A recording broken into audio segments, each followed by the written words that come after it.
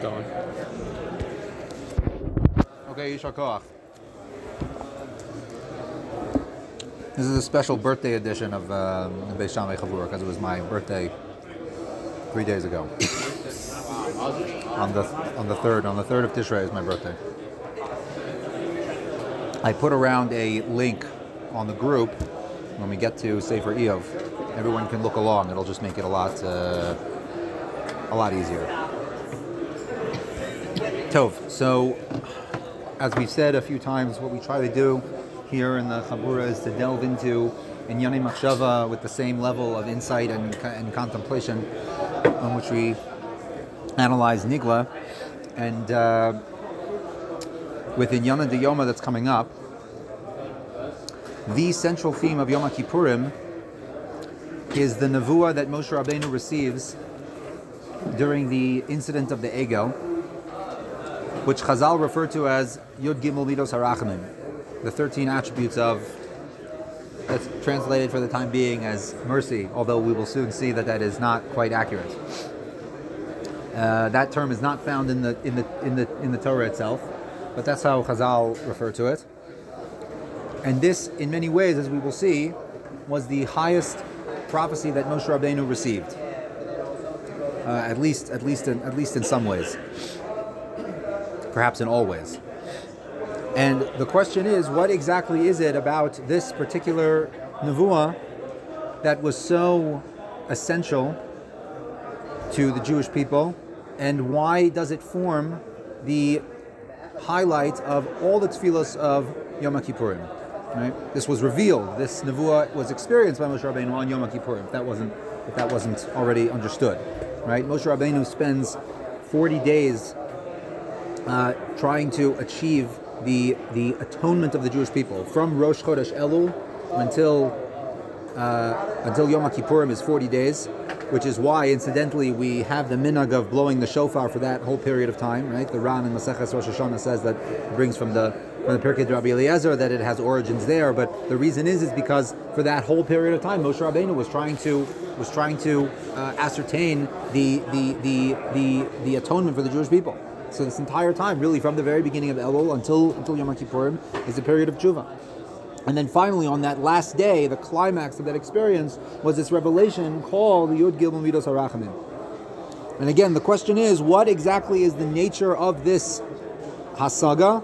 What was the interaction between HaKadosh Baruch Hu and Moshe at that time? As we know, there's a whole back and forth that goes between them. Right? Moshe requests certain things, HaKadosh Baruch Hu answers him. And what does that mean for us in terms of the Avoda of the coming day? So, to understand first the concept of Rachamim itself, like what does that mean? Yeah. The introduction of this very idea is primordial, and it goes back as early as you can get. Literally, the first pasuk of the Torah, Bereishis bara Elohim, that HaKadosh Baruch Hu is introduced by the name Elohim, which we know is associated with God manifesting himself as a judge. Indeed, judges themselves in the Torah, human judges, are called Elohim. Right? And there's even a status halachically of Elohim, someone who has the authority known as smicha, the unbroken chain from Moshe Rabbeinu. They have the ability to judge certain cases. Right? We're only able today to judge a very narrow range of cases in halacha because we're only considered, right, shluchei d'Rabbanan. We're only considered the messengers, so to speak, of actual legitimate judges. But the full range of Dinei Torah, we do not have the authority to judge because we don't have the status of Elohim. Right? So Elohim is connoting this idea of God in judgment, in strict judgment. And this is the first name in which HaKadosh Baruch Hu expresses himself in Briyas HaOlam. It also underscores the fact that that the first day of creation, i.e. Rosh Hashanah, is the day in which HaKadosh Baruch Hu expresses himself in din, in judgment. Right? But that's another slightly different conversation. So, Bereishis bara Elohim. Rashi says on that pasuk, right? This is his source is in Bereishis Rabbah, but he phrases it very differently from what's brought in Bereishis Rabbah. V'lo ne'emar bara havaya, yud ke vav ke. It doesn't say bara havaya, it says bara Elohim. Why is that? Shebetchila ala b'machshava livroso b'minas adin. It was originally the thought, the intention of God was to create the world in a state of strict justice. Rosh ein ha'olam iskayam. He saw that the world was not able to survive in such a state. V'hikdim midas rachamim v'shitfa l'midas adin. And he formed a shutfus, a partnership between the attribute of justice and the attribute of mercy. Hainu dichsiv biyom asos Hashem Elohim, Havaya Elohim. Later on, in the very beginning of the second parak, after we're given a synopsis of the creation story, and it goes into the details of what occurs with Adam and Chava and the Nachash, etc., right, the lead into that story is B'yom Baro Havaya Elohim, the two names of HaKadosh Baruch Hu together, integrated into each other. So literally, this dynamic of HaKadosh Baruch Hu manifesting as a judge, as a strict judge, and manifesting in the sense of mercy goes back to the very creation itself. Right? And what is this dynamic? What is this give and take, so to speak, right? Between what we call midas adin and midas harachamim. So at first glance, you might say that mercy means, it means mercy. It means giving someone a second chance. It means that they might deserve to receive a certain punishment or a certain penalty for what they did, and we're going to give them leeway, right? The Mesilas Yesharim in Midas HaZehirus, Parak Dalet of Midas HaZehirus. So he says that we're not read the whole section. It's quite lengthy, but he says that Midas HaRachamim manifests itself in three primary ways: giving time to the person to correct his ways, giving a lesser punishment, which is kind of like a watered-down version. He quotes the Medrash Rabbah from Koheles Rabbah. It says, Miktsas nefesh, kechol ha-nefesh, that instead of the person himself dying, so his animal dies, or he experiences a tremendous financial loss. And it's it's like a small, miniaturized death, but it's not like the full death. Yeah? Receiving a watered-down punishment, so to speak. This is how Rachamim manifests itself. Right, but it doesn't contradict midas adin, says the Ramchal. It doesn't, right? When we're judging people, it's the same. It's the same dynamic exactly. We give people second chances, people that we want to have relationships with, so they mess up, or they, right? Even if we can have a chashash of malicious intent, that they're intending to harm us, it could be, right, depending on the circumstances, that we're going to give them a second chance. Shitef midas harachim, but it doesn't. But the midas harachim is not endless. There comes to a point where, right, there's something due, so to speak. Right? There's a penalty that's due. So this is on the surface level of understanding of what midas harachamim is. However, these descriptions of midas harachamim, and there are many. This is just a primary source as an example. These descriptions of midas harachamim are not describing in essence what midas harachamim is. They are describing only the poal yotze. They are describing the effects of midas harachamim. But midas harachamim in its essence is something that goes to the very foundations of Brias HaOlam itself, which is what we saw alluded to in Rashi a moment ago. Take the word for a moment. We're going to see in many instances that all of the messages that we're talking about here are very often contained in the words themselves. What does the word rachamim come from? Like, what's the etymology of the word rachamim? Where does it come from? Rechem. What's rechem? A womb. A rechem is the organ in which something is formulated and given life, given the ability to live, right? The dynamic of a rechem is that the thing that's contained within the rechem is completely inviolable. It cannot, by definition, it can't exist on its own. It can't.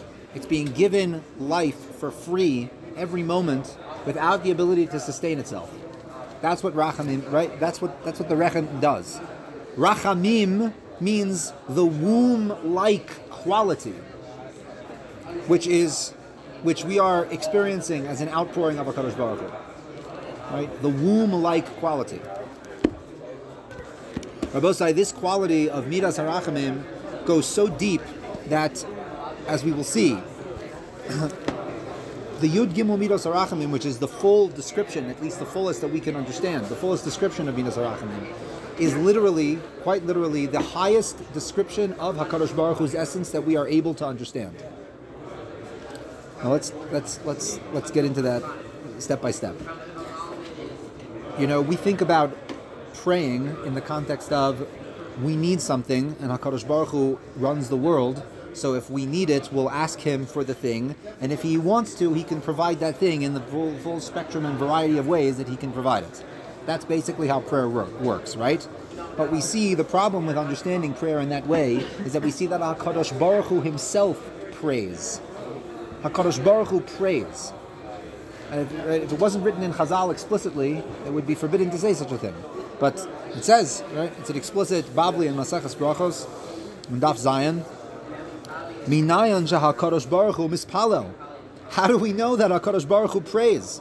Shneimar, as it says in the well-known verse in Yeshayahu, V'aviosim el har kodshi v'simachtim beveis tfilasi. They will rejoice in the house of my prayer. Tfilasam lo ne'amar doesn't say their prayer, meaning the people that are coming, they're praying. Lo ne'amar el tfilasi, my prayer. Mikan shal Kadosh Baruch Hu mispalel umay matzlei. So says the Gemara. Okay, so what does he pray?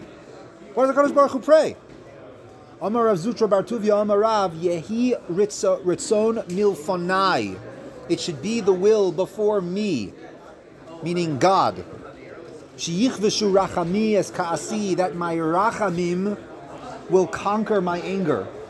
V'yigolu rachami, and my mercy, my rachamim, al midosai, will be dominant among all of my other attributes. Ve'esnaheg im bonai, and I will conduct myself with my children b'midas rachamim, with mercy. Ve'echanes lahem lifnim mishuras hadin, and I won't make din dominant. The prayer of HaKadosh Baruch Hu is regarding His own mercy. He's praying for His own mercy. Now you might think, who's HaKadosh Baruch Hu praying to? Well, clearly, it says in the Lashon, it says He's praying to Himself. What does that even mean? Is there such a heicha timsa of praying to yourself? Right? Presumably, if you're praying, it's by definition to something outside of you. Right? But this misses the essential point of what the experience of prayer is. Prayer, it's true, for us, tefillah essentially means something, right, being directed to something outside of us. But even that is, as we will see in a moment, even that's not true. Prayer in its essence is delving into the primary focus and aspiration of our existence. What is our fundamental aspiration? That's the question. And tefillah is the expression of that. When a person comes to be mispalel, what does the word mispalel mean?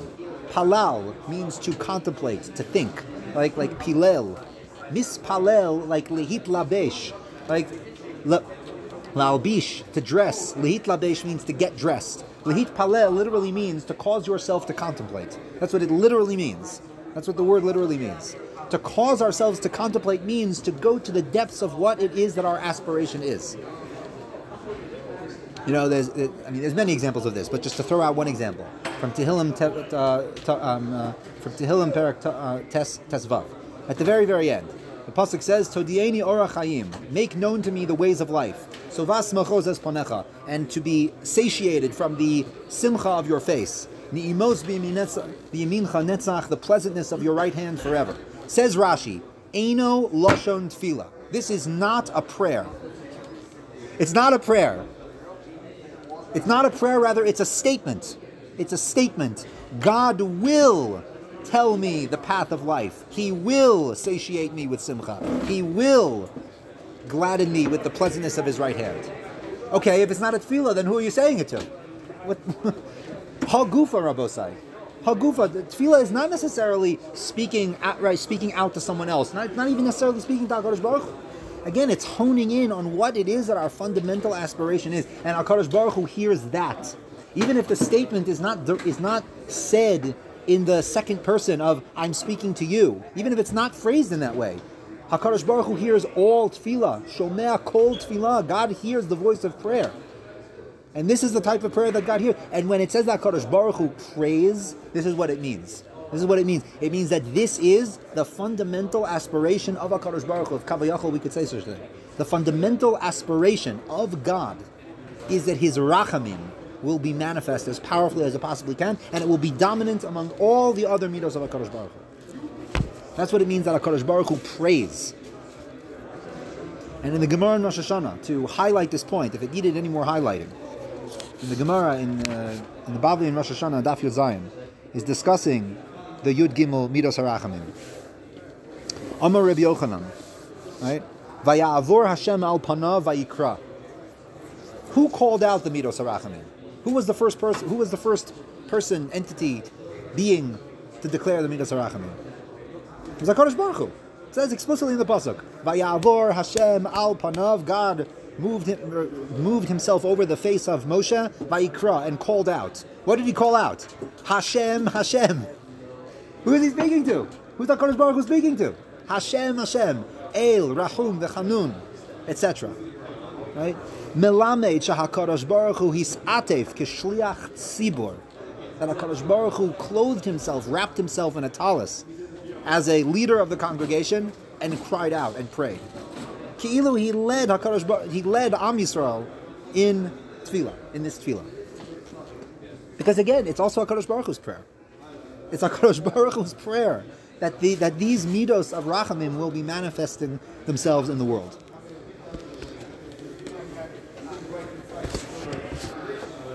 From this we learn, Rabbosai, that the rachamim element, the womb-like attribute of HaKadosh Baruch Hu, is inherently the yearning of God Himself, of the Creator, that His creation will grow, bloom, flourish, and grow to the fullest extent that it possibly can. That is God's tefillah. It is God's yearning. It's God's yearning for the whole Bria. It is the womb-like, right? As I'm sure we've mentioned this already in the past 2 times that we've met, but in case we haven't, right? Chazal say in the Sifri, Me'ona Elohei Kedem. Excuse me, this is in Bereshis Rabbah. Excuse me, not the Sifri. Me'ona Elohei Kedem, the eternal dwelling. Shehu me'ono shel olam, ve'in ha'olam me'ono. That God is the dwelling place of the world, and the world He does not dwell within the world. Meaning, the world exists within HaKadosh Baruch Hu. What does that mean? It's like the womb. God is Ki'ilu, the womb of the whole Bria. The whole world exists within Him. And just like a parent, their only desire is that their child will grow and flourish to the fullest extent possible. This is HaKadosh Baruch Hu's most fundamental aspiration. I opened up the Sifri over here, but it's not. I mean, it's literally one line from the parsha that we will be reading in the coming Shabbos in Ha'azinu. El emunah ve'ein ovel. God is the God of faith, and there is no iniquity within Him, meaning He never does anything that is unfair. El emunah, God of faith. What do you mean, God of faith? Who does He have faith in? Who does God have faith in? We have faith in God, because, right? But God is the God of faith. It says in Sifri, Shehe'emin ba'olam uvra'o, that He believed in the world and created it. God's faith is in the world. We believe in HaKadosh Baruch Hu. We have emunah in HaKadosh Baruch Hu, and Kavayachal HaKadosh Baruch Hu has emunah in us. And this is how that emunah is expressed. Right? Again, a parent carries a child based on emunah. But the finished product is not contained in the womb. But again, by definition, it's not contained in the womb. Because if it was, it wouldn't be in the womb. Right? It's the unfinished product that has incredible, almost unlimited potential. Right? But the process of the womb is based on emunah, because God is the God emunah. Shehe'emin ba'olam avaro. The impetus for the creation of the world was HaKadosh Baruch Hu's fundamental emunah. I want to go into something, a chiddush that I came across a while ago, and I've never seen anyone that actually highlights this, but I think that it is rather profound. There's a few steps here to understand. We'll take it step by step. And at some point, you'll have to open up that link. It's not. Don't be intimidated. It's just a few lines. The Rambam in the end of the first chelak of Moreh Nevuchim. I'm reading from Perek Nun Daled. Da ki ha'odon chachamim Moshe Rabbeinu bikesh shtei bakoshos. That in this interaction that Moshe and HaKadosh Baruch Hu had at the Chet HaEgel experience, he asked of HaKadosh Baruch Hu 2 bakoshos, two requests. Okay? Does anyone remember off the top of their head how the 2 requests were phrased? Hareini na es kvodecha, v'todieni na es derachecha. right? God, he wanted to see HaKadosh Baruch Hu's face. God's kavod, God's kavod and God's ways. Those were the two requests. Okay? And God answered Moshe on these two requests. The first one first and the second one second. Okay? When HaKadosh Baruch Hu says to him, Ki lo yir'ani ha'adam v'chai, you can't see my kavod because no one can see my kavod and live. Okay? Bikesh Moshe ladas etzem atzmuso shel HaKadosh Baruch Hu. He wanted to know God's essence, as it were. Meaning, what is it like to be God, Kila? That's essentially what he was asking. What is it like to be God? And God answered, you can't know what it's like to be me. Because you're fundamentally, you're categorically different than me. There's no way, right, as Yeshayahu famously says, like, my whole experience is not like your experience. You can't know that. That you can't know.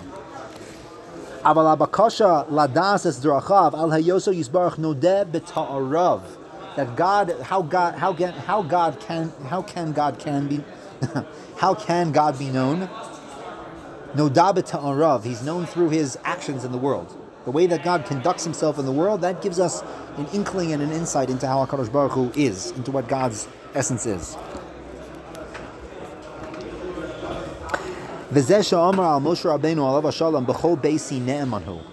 That Moshe Rabbeinu was ne'eman, he was the trustworthy servant in God's house.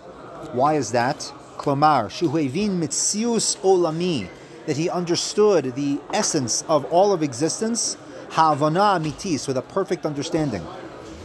And what was this perfect understanding that he understood? So the Rambam says, the introductory pasuk to the Yud Gimel Midos. God says, listen, you can't know my essence, you can't know my kavod, because lo yirani ha'adam v'chai. Aval ani avir kol tuvi al panecha, but I will pass all of my goodness before you. What's all the goodness before you that I'm giving? V'hu ka'amro vayar Elohim es kol asher asa v'hine tov me'od ritzoni lomar v'hara oso osam she'asig tivam v'hi kashram ktsasam b'ktsas. That Moshe Rabbeinu was shown prophetically all of the specific details of the entire creation, b'kashram ktsasam b'ktsasam, meaning how each one was interconnected, what we call today an ecosystem, right? How each bria, all the plants and all the animals and the weather, how all of those things connect to each other and flow with a perfect order. Moshe Rabbeinu was shown all of this in the entire bria prophetically. That's what it means, ani avir kol tuvi al panecha. Kol tuvi al panecha. Moshe Rabbeinu had that hasaga about how the whole bria works together in this perfect symbiotic relationship. And that vision of the whole bria flowing smoothly and growing and flourishing, that was the Yud Gimel Midas Harachim. That was the vision of these 13 attributes. Which is why, again, it says about Moshe Rabbeinu that Moshe was B'chol Beisi Ne'emanu, he was unique in his understanding of the Metzios, of reality, because he merited to see this in its fullest. Thus says the Rambam. Now, let's step back for just a minute. The Gemara in Baba Basra, in Daf Tes Vav, it discusses the structure of the Kisvei HaKodesh, of the Tanakh, right? The order of the books, and after it discusses the order, it discusses who wrote each book. Okay? So it says, Moshe kosav sifro, meaning Chamishi Chumshei Torah, uparshas Bilam. It's interesting because Bilam is l'chora part of Chamishi Chumshei Torah, but it's considered a separate thing. Okay. We'll leave that on the side for a minute. V'sefer Iyov. Those are the three things that Moshe Rabbeinu wrote. Okay? Moshe composed Sefer Iyov. Okay?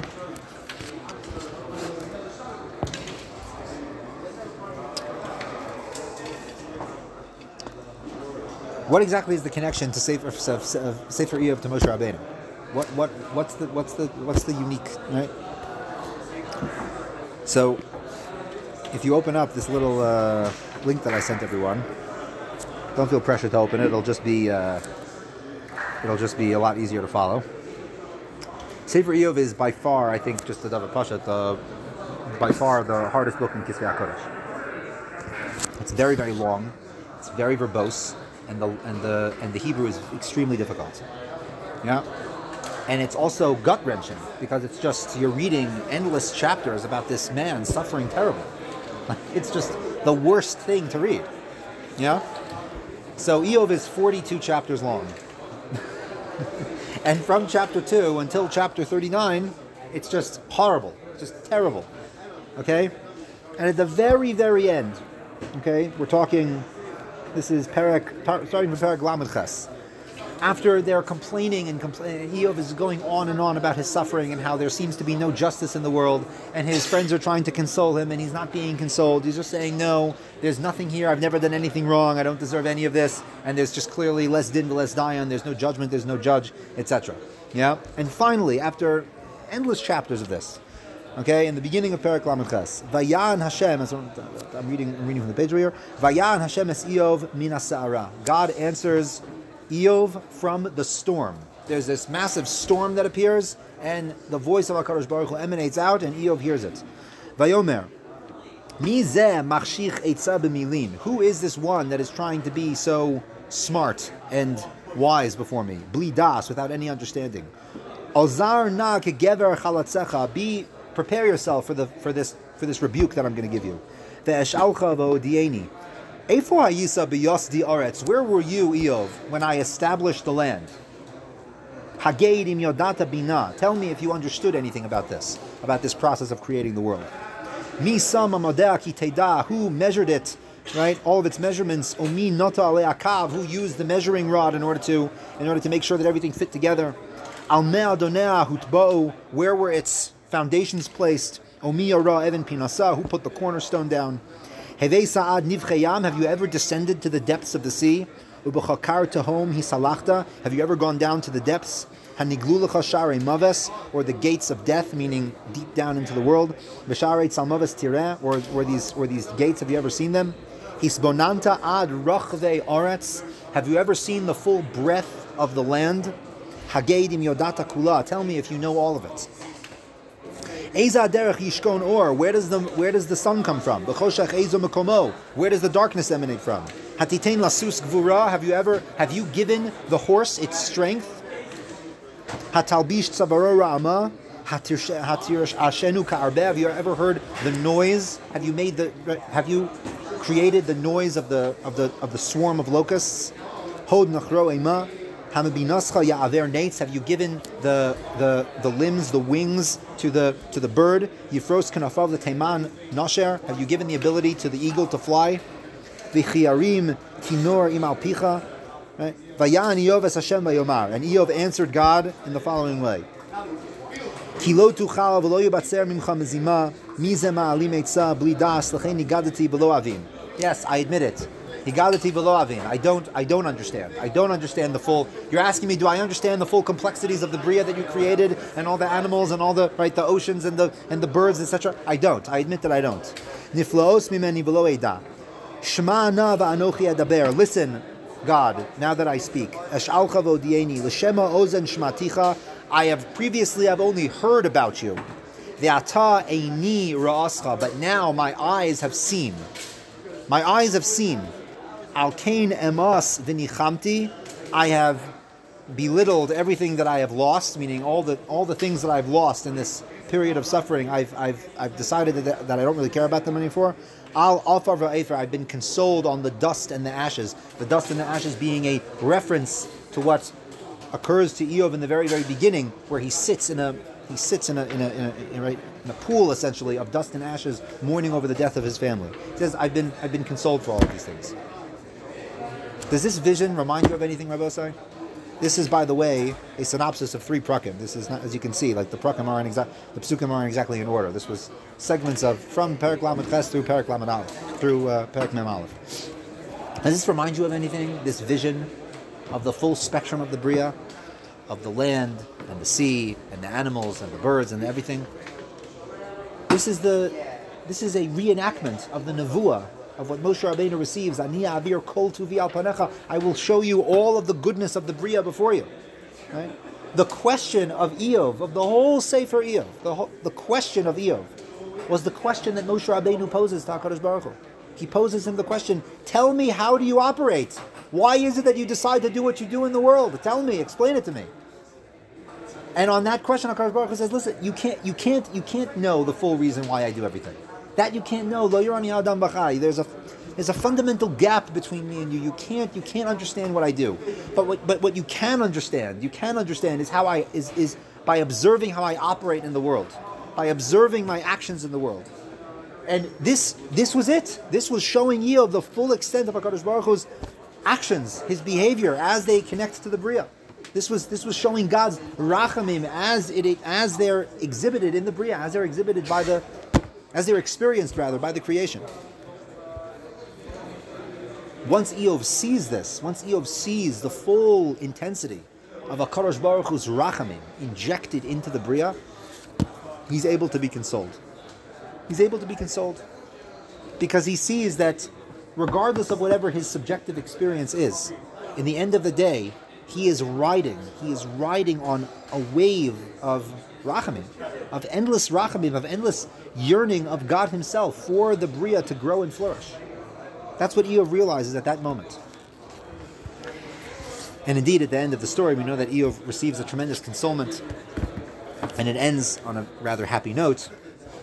But the nakuda to take away from the story is that Eov essentially has a hasaga akin to what Moshe was shown. What Moshe was shown at Sinai at that moment, which is why Moshe Rabbeinu uniquely writes this sefer. Right. Incidentally, I'll note that if you look at that sugya in Baba Basra, it says, "How do we know the proof that there is this connection between Moshe and Eov?" Because the pasuk in Eov says, "B'meh yivoda ifo," I believe in Perek Yud Daled, and the pasuk by Moshe Rabbeinu says, "U'b'meh yivoda ifo." Where is that pasuk from? B'meh yivoda ifo. That Moshe says, "B'meh yivoda ifo." We read it on the Tainus Day. It's in that interaction of the Chet HaEgel when Moshe Rabbeinu comes to God and says, "B'meh yivoda ifo ki matzasi chen b'einecha." How will I know that we have found favor in your eyes? Yeah. Anyway, it just highlights this connection even more.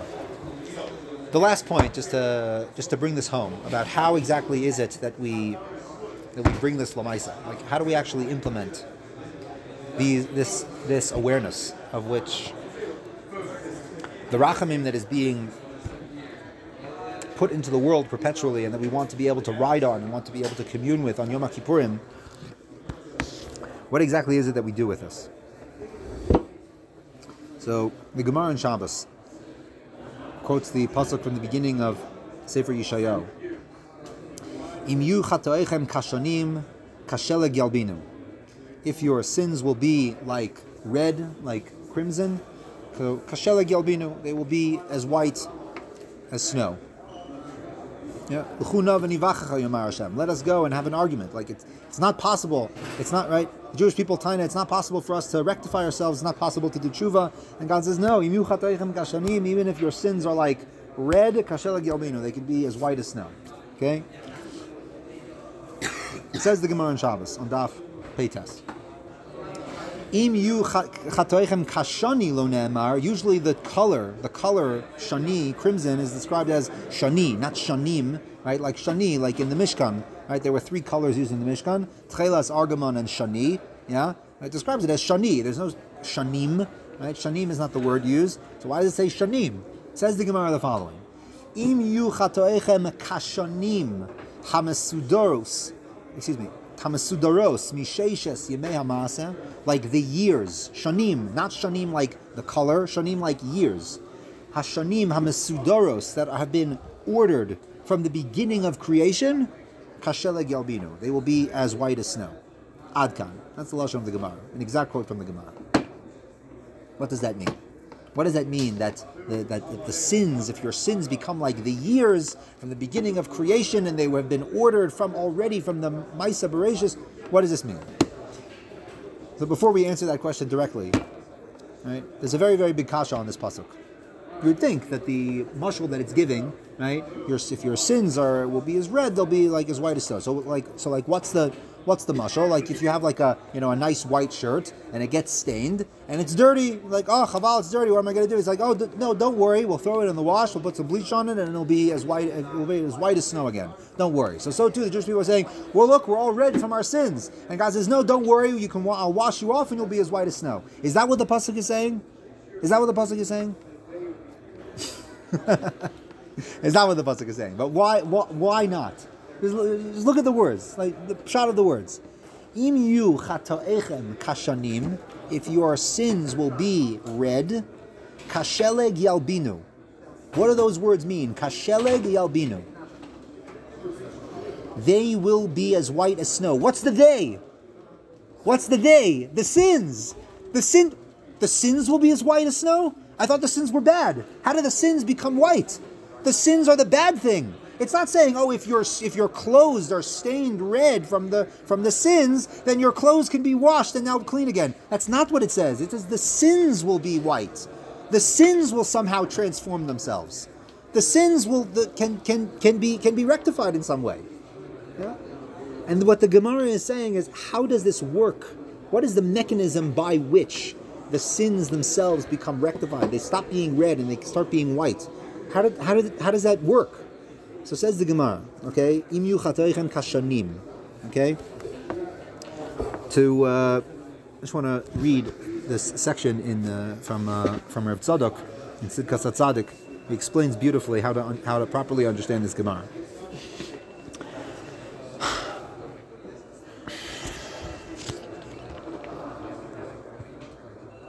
Tshuva. Says Rav Tzadok, Tshuva hainu shemeshiv oso davar el Hashem yisbarach. Tshuva, why do we call rectifying a chet? Why do we call it tshuva, which literally means to return? Okay? That's what it means. It means to return something. So what are you returning? You can say you're returning yourself. You were far away, and now you're right? But to do tshuva on a chet, it means to return the sin.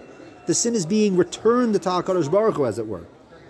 Rotzel Omar shemakir shehakol poel Hashem yisbarach, that everything comes as a direct consequence of HaKadosh Baruch Hu's will and action.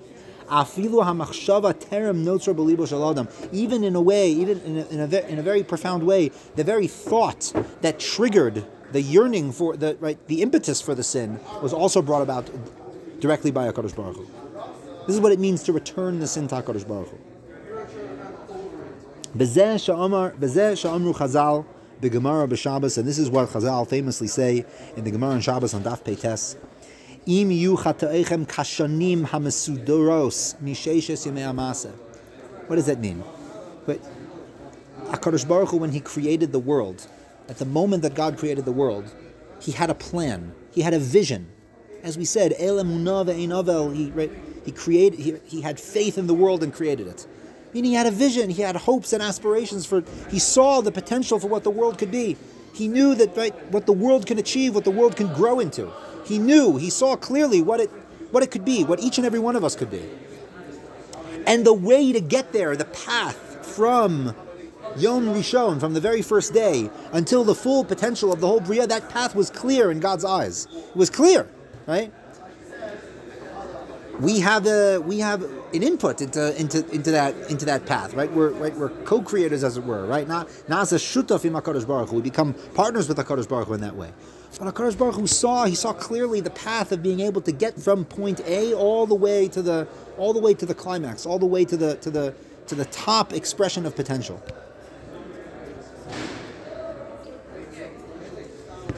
Our moments of weakness and the times that we veer away from our full potential and what we could, our full expression of strength, those are, from our perspective, those are serious detours from that path that HaKadosh Baruch Hu envisioned in Ma'aseh Bereishis. When HaKadosh Baruch Hu created the world, He envisioned what it would be for Tepler and for Wasserman and for Eli to achieve their full potential. He saw that. That was part of Bereishis bara Elohim. It was contained in that moment. And we have the ability to detour from that path. We can get off that path. And tshuva is about returning the action back to the path of sheishes yemei bereishis, of bringing it back of inculcating it back into the plan that HaKadosh Baruch Hu had originally at the moment of creation. That not only is this action not a detour, it's not a stira to God's plan, but it is now integrated back into what HaKadosh Baruch Hu had in mind at the beginning of creation. That's the full essence of tshuva. And it is this way, and as the well-known Gemara in Yoma says, Amar Reish Lakish, tshuva me'ava, zedonos naasim zchuyos, even malicious intentional sins become merits. How does that work? It works because you through the koach of tshuva, the action is integrated back into God's plan for the bria. It's brought back into God's rachamim. It's brought back into the plan that God has for His whole bria to grow and flourish to its full potential. That's the essence of tshuva. And to hone in on that on Yom Kippurim, Chalila v'chas, a person should enter Yom Kippurim with the hopes of being let off. Listen, can you just ignore? Can you give me a free ride on that one? Can we just forget about that? It's such a chaval if that's what you want to get out of Yom Kippurim, right? Okay, that's already a big thing, but there's so much more to get out of the experience of Yom Kippurim, of literally reintegrating everything, even our moments of weakness, of failure, of when we knew that we could have acted better, we knew that we could have acted more nobly, we knew that we could have stood up when we chose to be silent. All of those moments of acting in weakness, all of those moments can be brought back in as part of the process of Sheishes Yemei HaMaaseh, of El Emunah, God of faith, God of the Yud Gimel Midas HaRachamim. And the point of Yom Kippurim is to get to the point where our tefillah is the same as HaKadosh Baruch Hu's tefillah. That we're davening together with HaKadosh Baruch Hu. It's just the pshat. It's the pshat of the psukim. Azov the pshat of Chazal. It's just the pshat of the psukim. That HaKadosh Baruch Hu is Kavayachol praying with us. We're praying together with HaKadosh Baruch Hu. That is the goal of Yom Kippurim. And Bezrat Hashem, through the Avoda Sayom, of being locked into the domain of Yom Kippurim, we should all merit to see each person individually and communally, collectively as a yeshiva, to hone into as strongly as possible all the Yud Gimel Midos HaRachamim. Chizku v'yametz levavechem kol miyachalim l'Adonai. Shakoch. For whoever ever needs an alamicha.